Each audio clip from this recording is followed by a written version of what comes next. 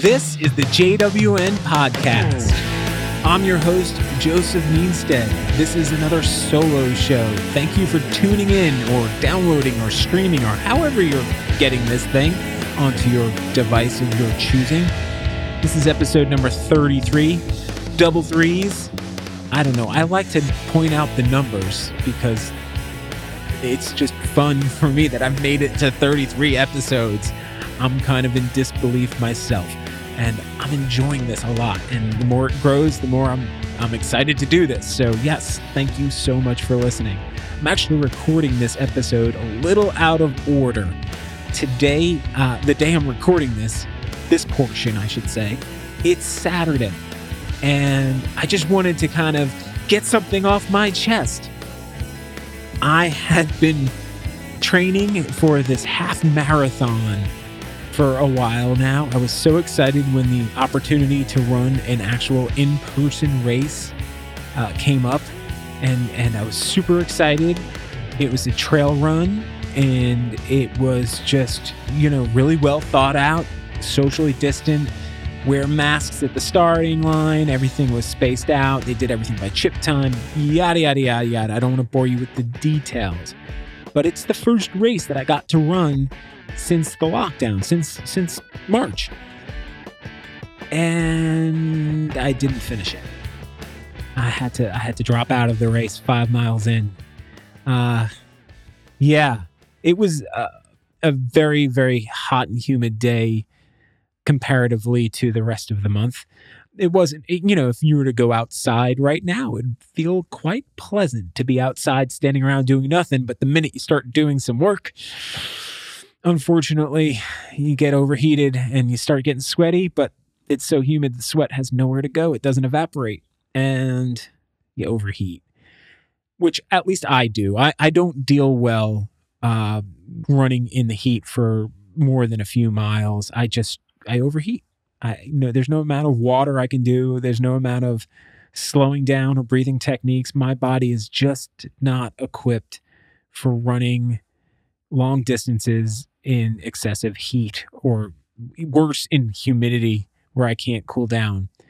If it's cold out, I can run for hours. I love it.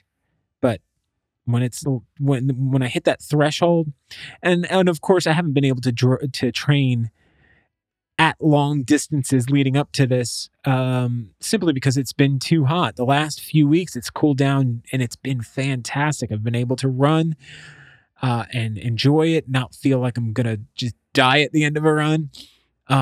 But today, for some reason, it was just really hot, and I stopped running. And I heard from my brother-in-law, who did finish the race, and some friends that, people were dropping out, and towards the end of the race, there was people who collapsed on the trail and had to get taken out by the EMTs.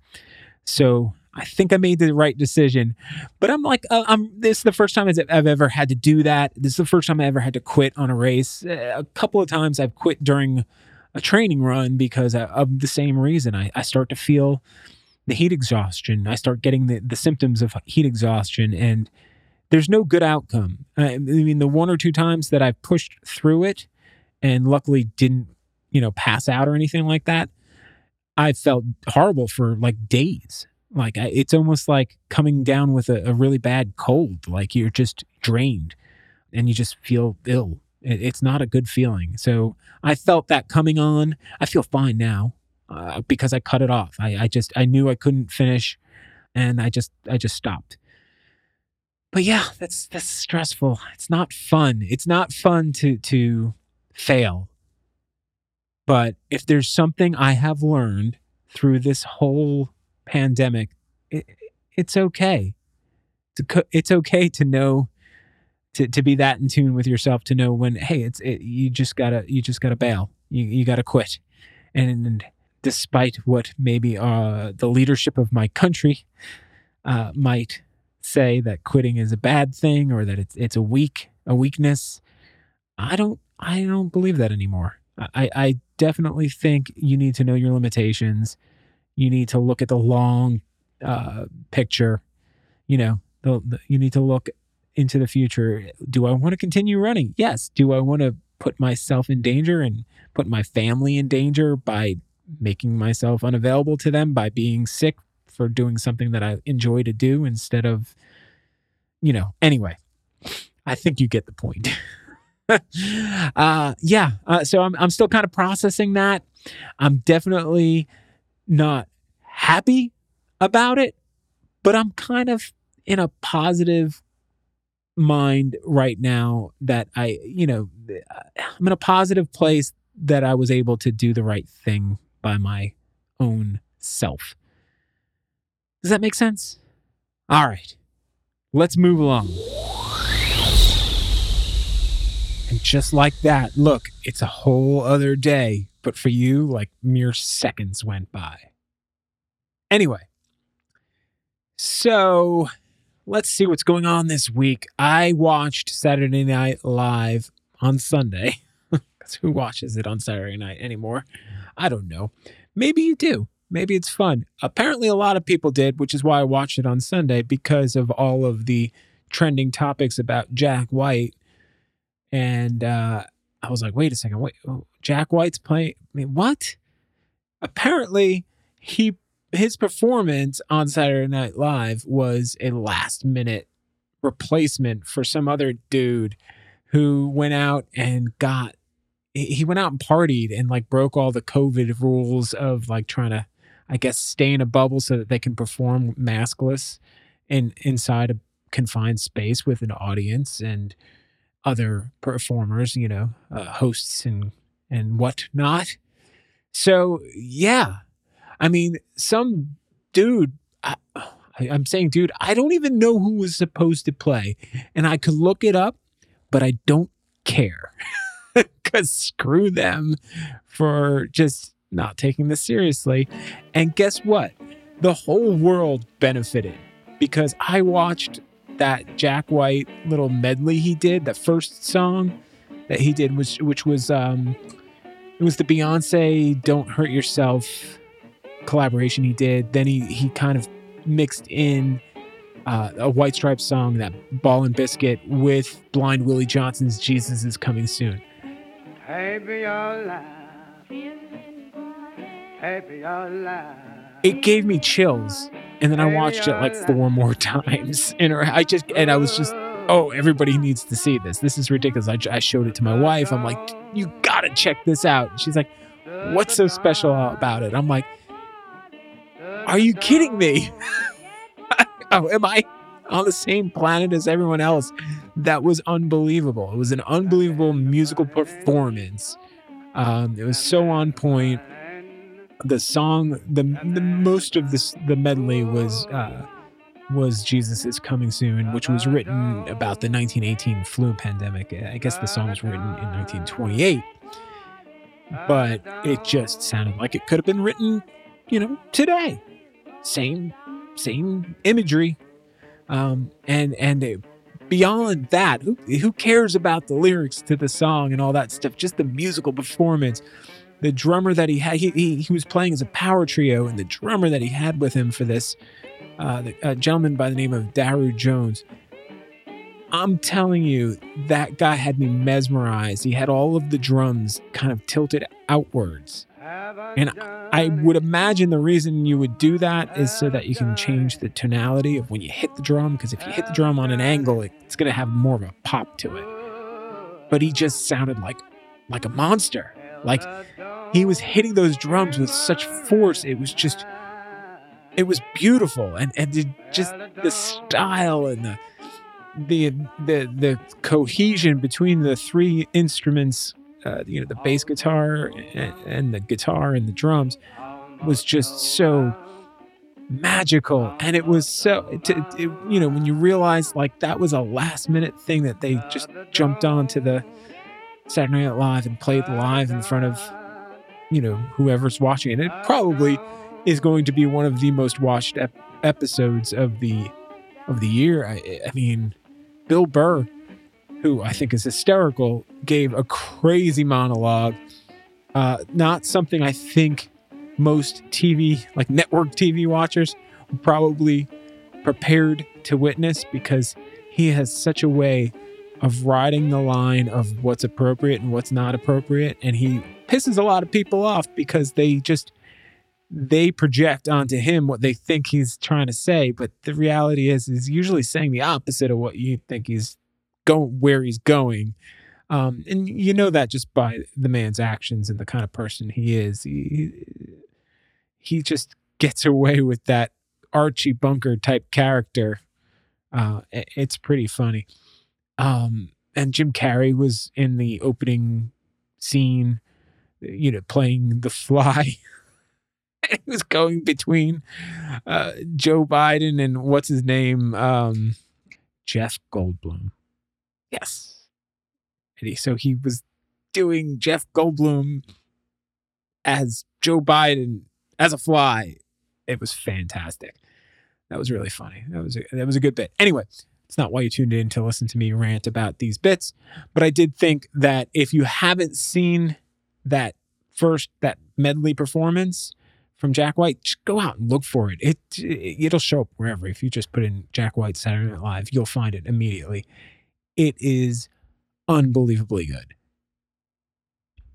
The other tech news of note, and I guess it affects creative people because a lot of creative people use Apple products in their lives. They had their new iPhones that they were debuting, but they also debuted a new little smart speaker, which I'm not a big fan of smart speakers.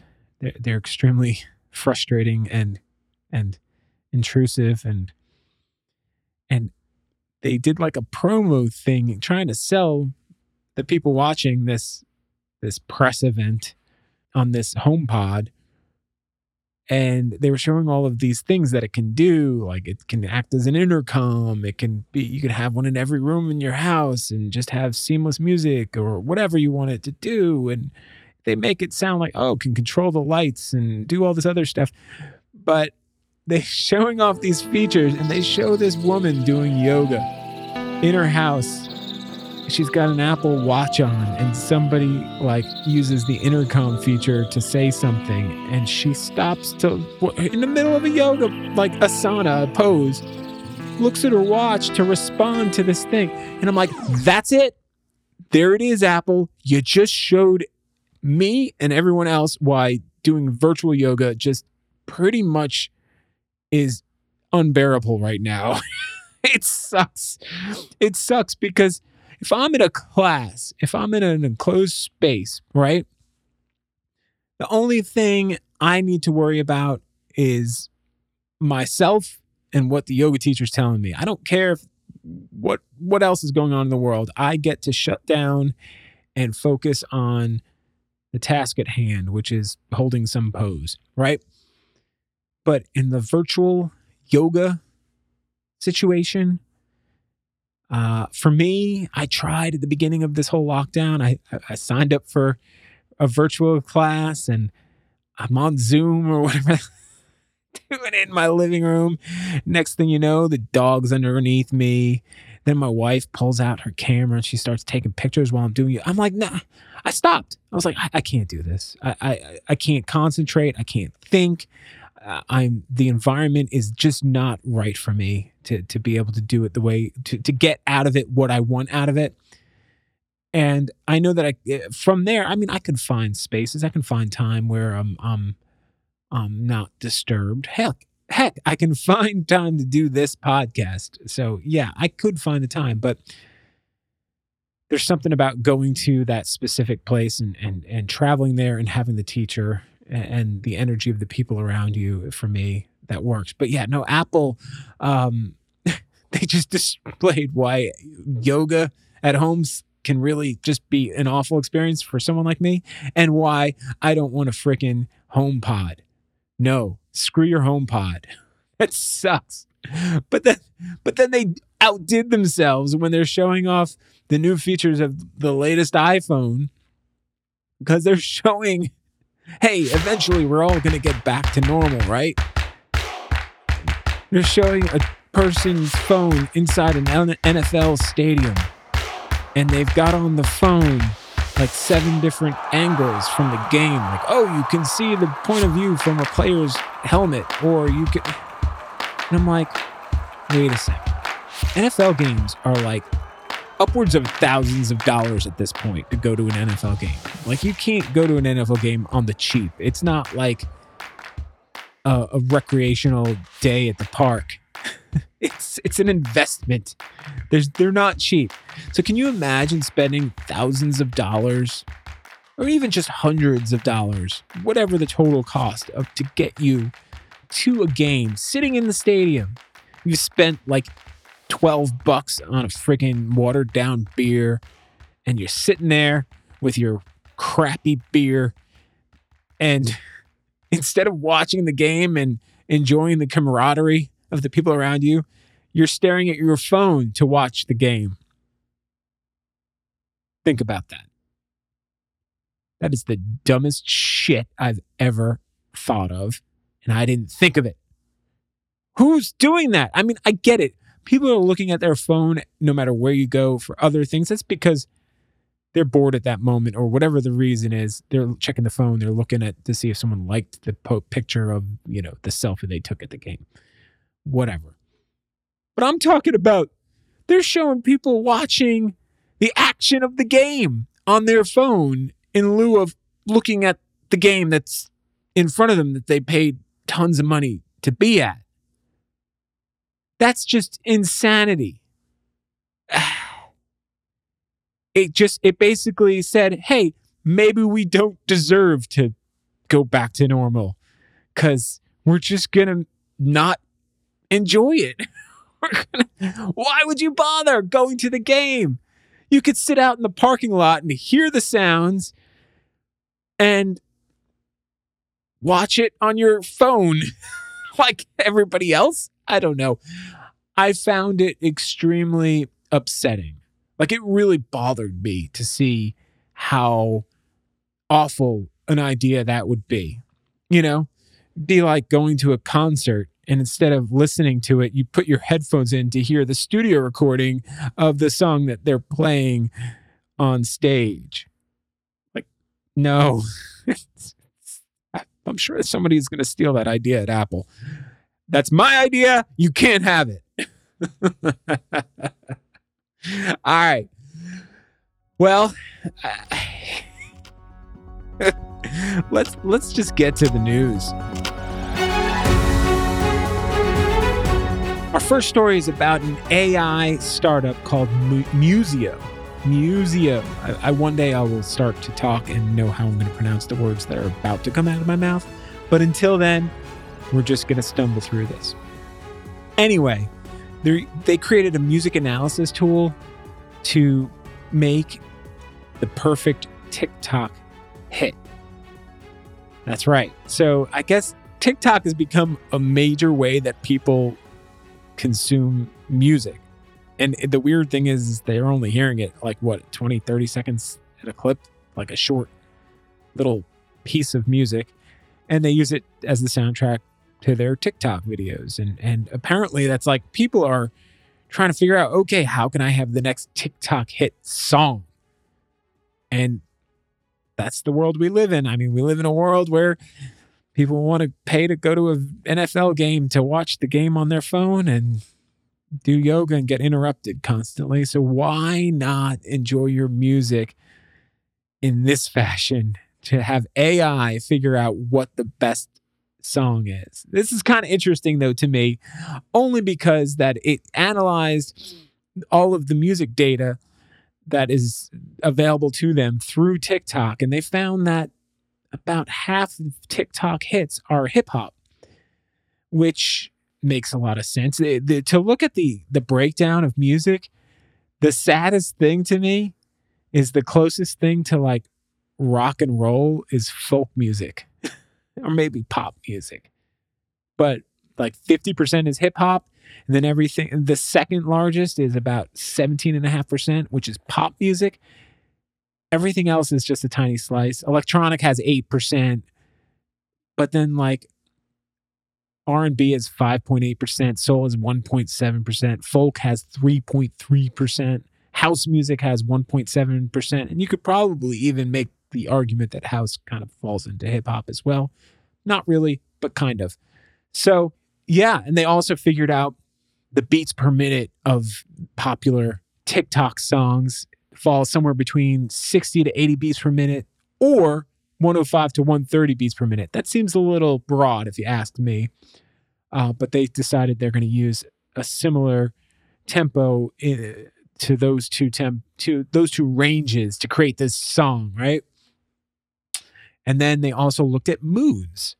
So they recommended creating a powerful, energetic, or quirky track, avoiding negative vibes such as sadness, neutral, or scary. So wait a second. Neutral is a negative vibe? I mean, I would think neutral would just be neutral. Okay, whatever. So this guy called Brittle Bear, a songwriter, he decided to produce this track using all of this data that this AI company had gathered from TikTok's data. And he decided to focus entirely on the beat, and he created a melody that was quirky and used kind of generic hip hop beats. Let's give a quick listen to this to see what they came up with.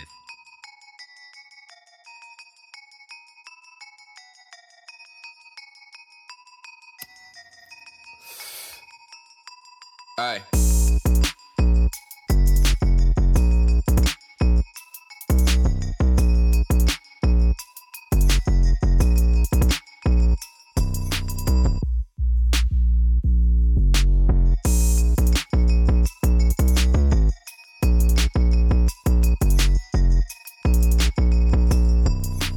So the AI took a look at this song. Tell me, well, yeah, I don't know. I think the song kind of sucks. It lacks any kind of meaning, or you have to imagine that when people are choosing their songs for TikTok, it's probably something that is popular at that moment for a reason. It's not just some randomly picked song that sounds like it could be good for a TikTok. It's usually, I would imagine, I'm talking shit. I don't know why I don't use TikTok. I don't know why, but I have to imagine that when someone's creating a video around a song or using the song as the soundtrack, it's because the song means something to them, and it has to do with the feeling that they're having for creating this thing, like it all fits in. Anytime I see like a viral TikTok video, because I have seen them before, it's usually like something, it makes sense. Like the song makes sense to the video, where this is a fail, if you ask me. I don't get it. I don't see somebody hearing that and going, oh, this is going to be the soundtrack to my amazing viral video. I don't know. It lacks soul. This is where AI is in 2020. I think it suffers from the same problem that groupthink suffers from. Groupthink always kind of sucks. Subreddit for indie rock fans called Indie Heads, they just released a top 10 songs from the band The Strokes as voted on by the members of this subreddit, right? This forum. And I look at it's kind of mostly what you'd expect, but missing from this top 10 list are probably the songs you might like the most of a band you like. And I looked at this thing, and of course you go right to the comments, and all the top comments are commenting on the songs that are not present on this list. And it's the reason why groupthink stinks, because a group of people are just going to miss the minutia. You know what I'm saying? When it comes to art, I should say. I guess when it comes to a political discourse, yes, the group should have the say. But then again, as we have seen in the past, a group is easily swayed. because you just have to get the lowest common denominator. You have to just get the majority of people who are not paying attention and sway their judgment through things like, I don't know, made up stories, rumors, things that sound good but are probably not true. And then next thing you know, you have a reality show president. So I'll stand by what I said. Groupthink stinks. I don't like groupthink. I've learned in my older age that when a group of people get together and make a decision on something creative, it's usually watered down. How's that? Is that a nice way to put it? Okay.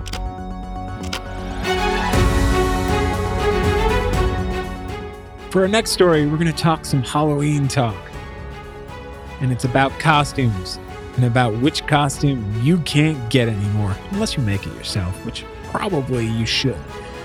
But fly costumes are apparently sold out across the globe. According to this TMZ report, yes, I've gone into the well of TMZ to get my information here. A lot of folks decided to dress up as a housefly after Mike Pence's little fly run-in, and the people at HalloweenCostumes.com have said that their adult fly costume is out of stock and their supplier is sold out too. But if you wanted to dress your kids up as a housefly, apparently you can still find, toddler-sized housefly costumes. So, I think that would be cute. You could dress up as Mike Pence and then dress your kid up as a fly and just stick him on your shoulders or her on your shoulders, and there you go. You've got the perfect Mike Pence fly costume. So that's the way I would go. I wanted to talk about Halloween costumes further than fly costumes. Google has put together their list, the Frightgeist 2020 top costumes list, and you can look at nationally and locally what the most popular costumes are. So I can tell you right now that nationally, the top 10 costumes are kind of cute. I was surprised by this list, honestly. There are some pop reference things in here, but Spider-Man is number 10. And I mean, who doesn't love Spider-Man? I thought about during the election to go show up at my poll dressed up with a Spider-Man mask on, just to cover my whole face with a Spider-Man mask. Because what are they going to say? Sir, please take off that Spider-Man mask. And I'd be like, no, then you'll find out my secret identity. I cannot show you my face under this mask because COVID reasons, right? I thought that would be a great idea. Probably just annoy the poll workers. They probably don't need to be annoyed right now. Or it might make them smile. Ninja is number 9. And it's, that makes me happy that ninjas are still cool in 2020.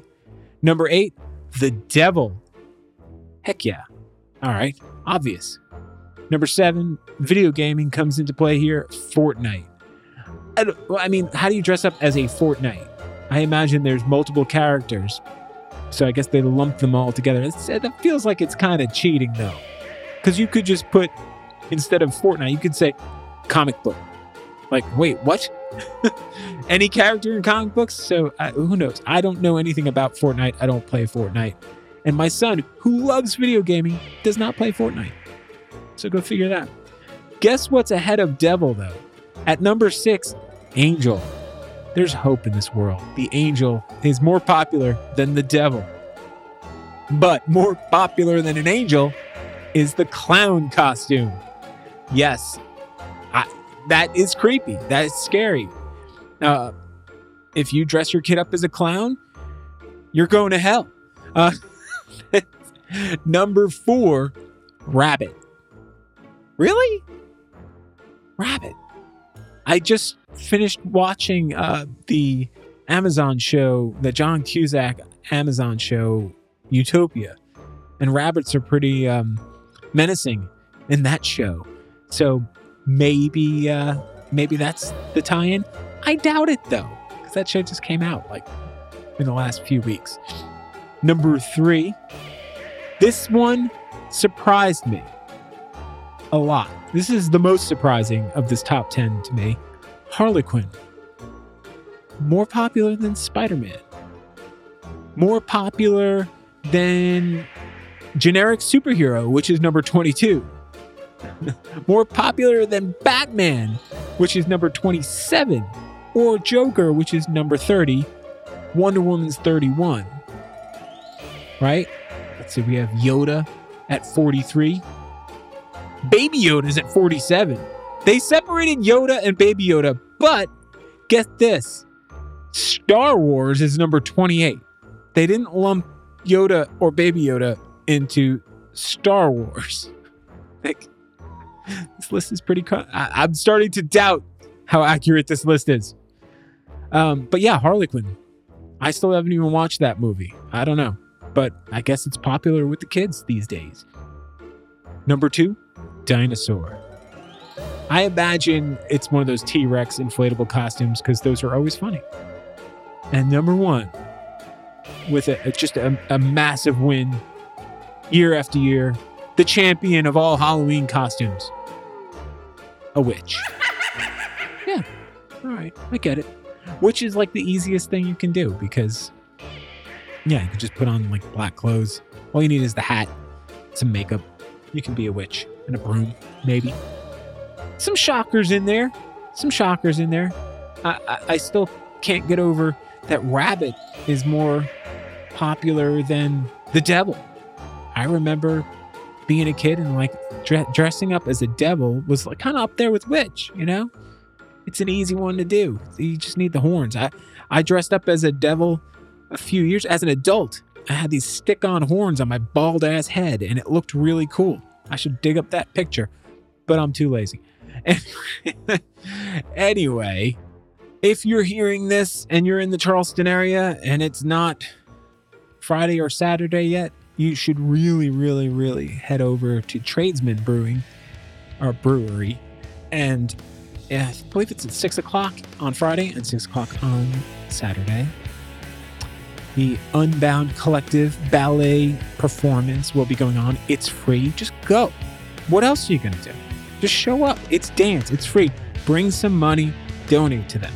I also added a little link to the Unbound Ballet Project website for Crystal Wellman on my Instagram flow page. So if you go to my Instagram at Joe Latex, JOEL, the number 8X, and you look at the flow page, you know, the link that's in the bio, you'll see a link in there to go to the Unbound Ballet Project and donate. Give Crystal's crew some money. They're working their ass off for free. So go ahead and do that. What else can I tell you? I think that's all I got going on. Thanks for listening. Please be sure to subscribe and share the show with your friends. I have an excellent show coming up on Monday. I already recorded it. It's in the bag, so I can tell you who it is. It's a musician who's undergone this crazy life change due to circumstance, and she has risen through the ashes like a phoenix and become Pip the Pansy. That's right, Pip the Pansy is my guest on Monday, so you definitely want to check that out. That was an awesome discussion that I had with Pip the Pansy, and I think you'll enjoy it. Otherwise, have a great day. Peace!